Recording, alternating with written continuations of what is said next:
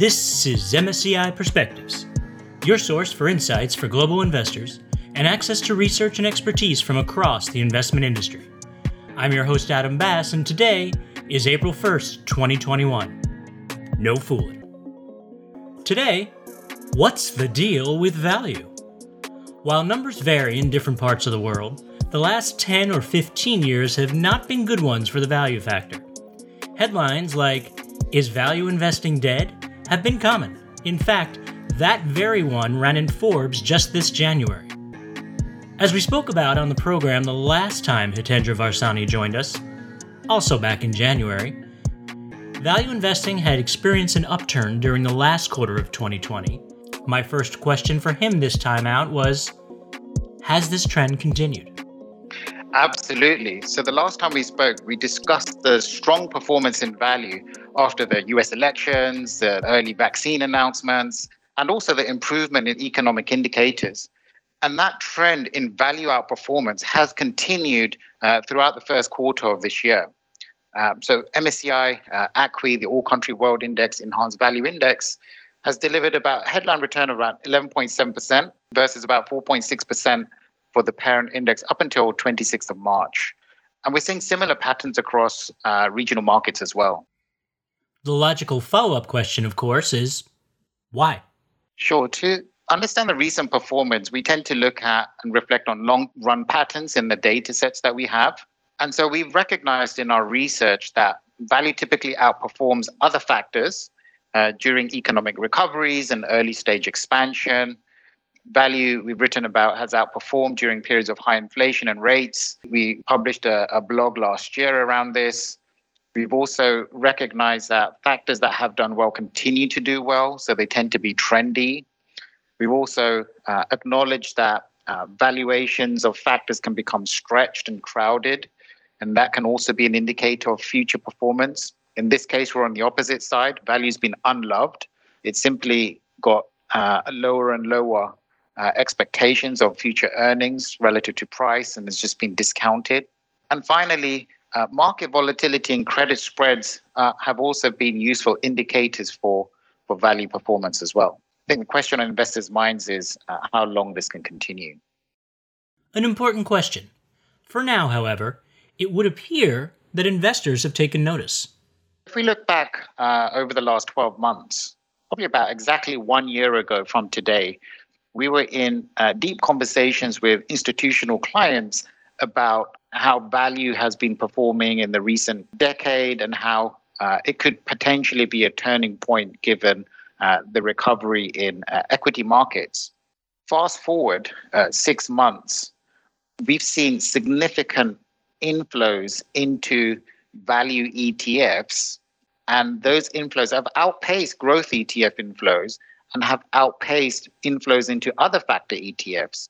So investors, in particular retail investors who trade ETFs, have shown conviction in value outperformance.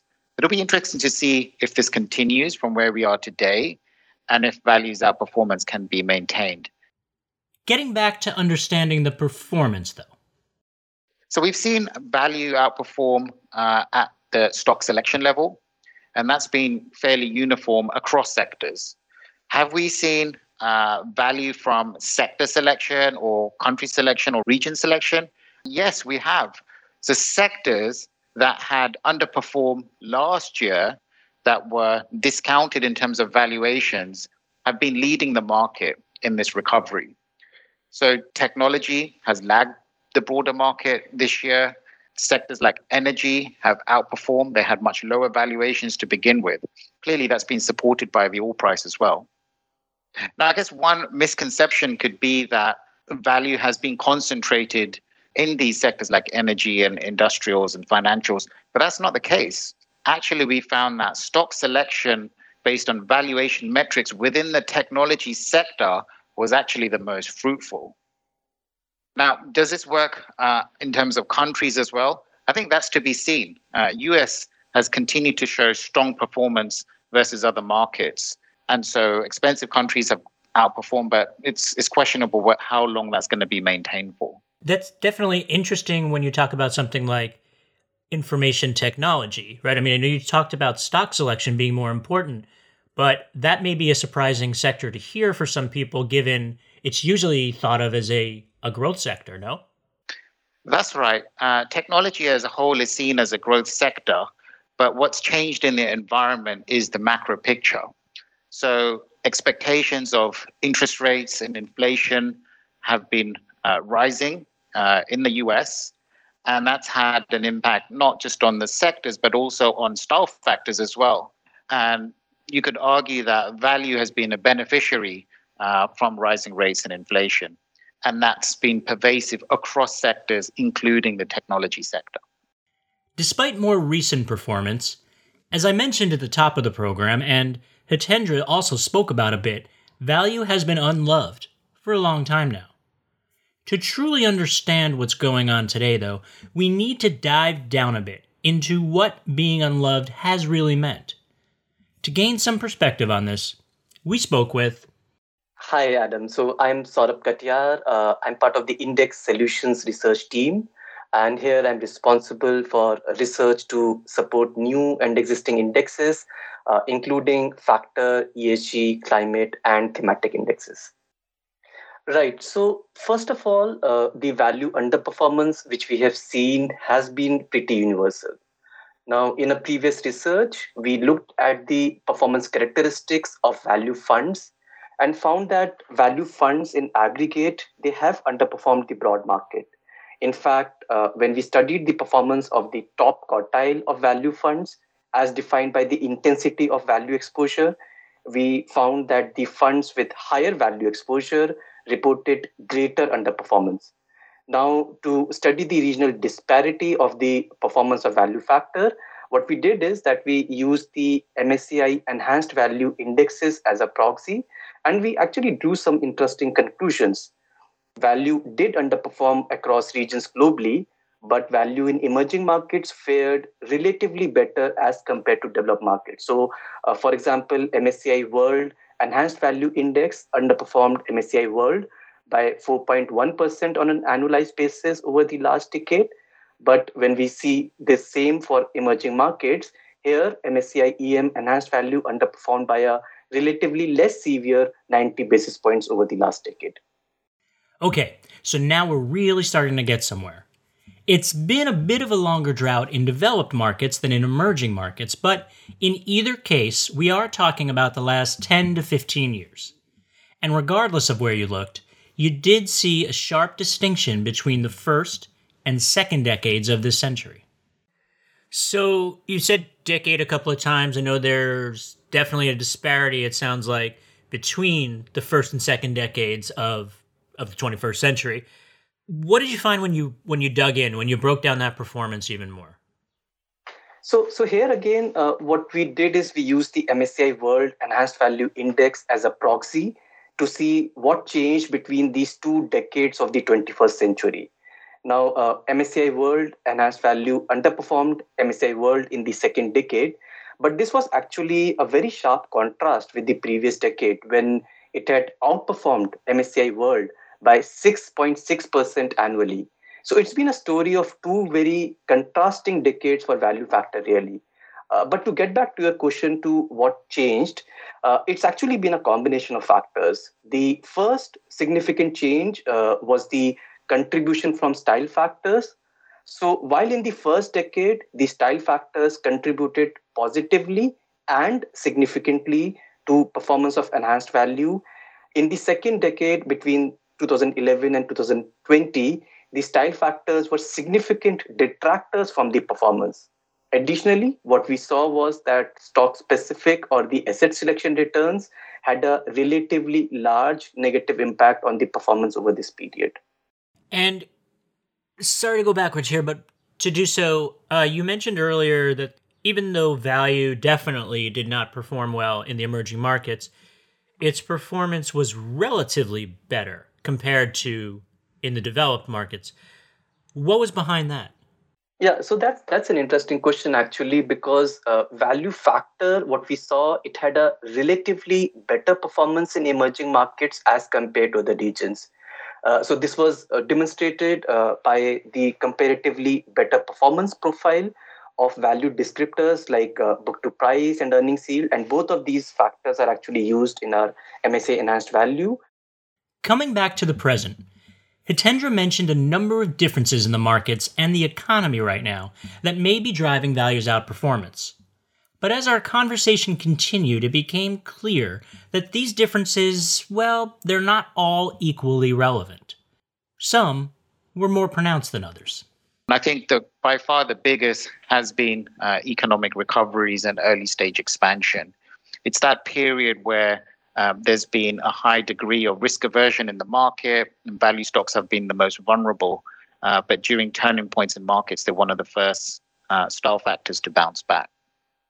That wasn't the case last year, because during COVID recovery, it was the tech sector and the digitalization of the economy that led the market. But now we're in a different stage where through vaccine rollouts, businesses can get back to doing what they do best. And now we're actually seeing that reflected in sectors that have had been hard hit, and also value stocks as well. Recently, especially into 2021, in the value factor performance, value funds, value indexes. So zeroing in on that period as well as the end of last year, in light of your research, what do you make of the recent better performance for the value factor? Yeah, I mean, so the scale of the value rotation has actually been pretty sharp. We saw that the last quarter of 2020, it had actually one of the highest quarterly active return for MSCI ACWI Enhanced Value Index. And that outperformance has continued this year as well. The headwinds have been a macroeconomic regime, which is more conducive to the performance of value factor. The economic indicators have been improving, and historically, this kind of recovery has been positive for performance of value factor. Value indexes across regional and international markets have been uplifted as a result of these investors increasing their expectations for higher growth. Additionally, the early signs of recovery, which we are seeing for the businesses and sectors which were hit hardest by the pandemic, they are also helping the value rally. So the recovery in the real economy, has that historically been better for value? Yes, I mean, we have covered this in a previous research paper when we have looked at the various macroeconomic regimes, and we have found that the early recovery period for the economy is usually good for the value factor. There's still a big dislocation between what's happening in terms of on the ground and how people are living their lives versus what's been happening in the market, which is showing a high degree of optimism. But one has to keep in mind that the backdrop is more stimulus than we've ever seen in the history of mankind. And that's clearly going to filter through the system into the real economy. That's what's driving market expectations at the moment. And what that has been reinforced is in expectations of rates and inflation. So with the Fed allowing the economy to heat up, effectively providing more stimulus without raising rates, that's increasing inflation expectations. And that's having repercussions in terms of how equity markets are responding. So like I mentioned earlier, tech sector has been negatively impacted, whereas value has been positively impacted. Energy is positively impacted because it's exposed to inflation. Inflation, rising rates, not usually terms that are associated with welcome messages for the market exactly, but you're mentioning these as a positive for value stocks. How does that work? So as lockdowns ease and people get back to spending, there's concerns that the economy will get too hot and prices rise too fast. And that effectively leads to an upswing in inflation. And that's expected to coincide with higher growth. Now, that's negative for bonds because inflation erodes the value of money in the future. For equities, it can be somewhat of a mixed picture.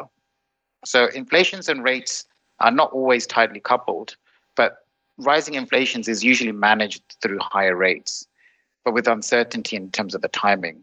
So if rates rise, then longer dated cash flows are discounted further relative to shorter dated cash flows. And so growth stocks might be relatively more impacted than value stocks. Second, high inflation could be a sign of heating up of the economy or a growing economy. And so more leveraged companies may outperform due to outsized earnings growth. So there's a couple of points to consider here, and it's not a simple, clear-cut exercise. Of course, nothing in the markets is guaranteed. We've seen upticks in value before, even over the last 15 years. Hitendra and I spoke about some of the risks as well. So first is that economic recovery stalls and the market's expectation doesn't materialize. Second is inflations and rates could remain subdued. Third could be some unexpected market shocks, volatility spikes. We experience another sell-off, and that could potentially be negative for value. And if we've learned anything this year, we've learned that anything is possible. You know, we may actually need a new word for shocks. Another considerations are the value spreads. So I mentioned that the valuation spreads of value versus the rest of the market has been at historically wide levels. But if those companies have evaporating earnings, then without any pricing movement, they also become less value. And so that's a risk as well. And from a more structural point of view, perhaps how we define value could have changed as well. Oh, well, that's interesting. The macroeconomic regime over the last decade has not been very conducive for the performance of value factor. Now, did that mean that value factor broke down? We don't think so. But another explanation which has been provided by academicians and other practitioners has been that maybe the traditional valuation ratios used to measure value exposure could be updated. The traditional value ratios, historically, they have relied on the fundamental accounting measures like book value. But over time, the business models have evolved. We have seen that profits and growth are increasingly being driven by intangible assets such as R&D expenses. And the importance of these intangible assets is sometimes lost in the existing valuation ratios. So not only does the value definition probably needs to be updated, there might be some adjustments to the portfolio construction techniques which might help control the impact of these non-value factor exposures and the stock-specific returns, and these could again be helpful for value investors. I guess when you think about it, it might actually be more surprising to learn that is value dead hadn't started to morph into is value properly defined. We'll follow this research as it develops, and as we continue our quarterly Factors in Focus series. That's all for this week. A big thank you from co-producer Joe Colavecchio and me to Hitendra and Saurabh, and to all of you for listening. For more on Factors in Focus and the value factor, visit msci.com. And for those looking for more ways to access perspectives, we're now available on YouTube. Tell your friends. Next up on Perspectives, picture this. Your refrigerator notices you're out of milk, orders more, and pays for it with a currency that exists only online. Now we know this is no longer science fiction, but is a digital life better for the environment?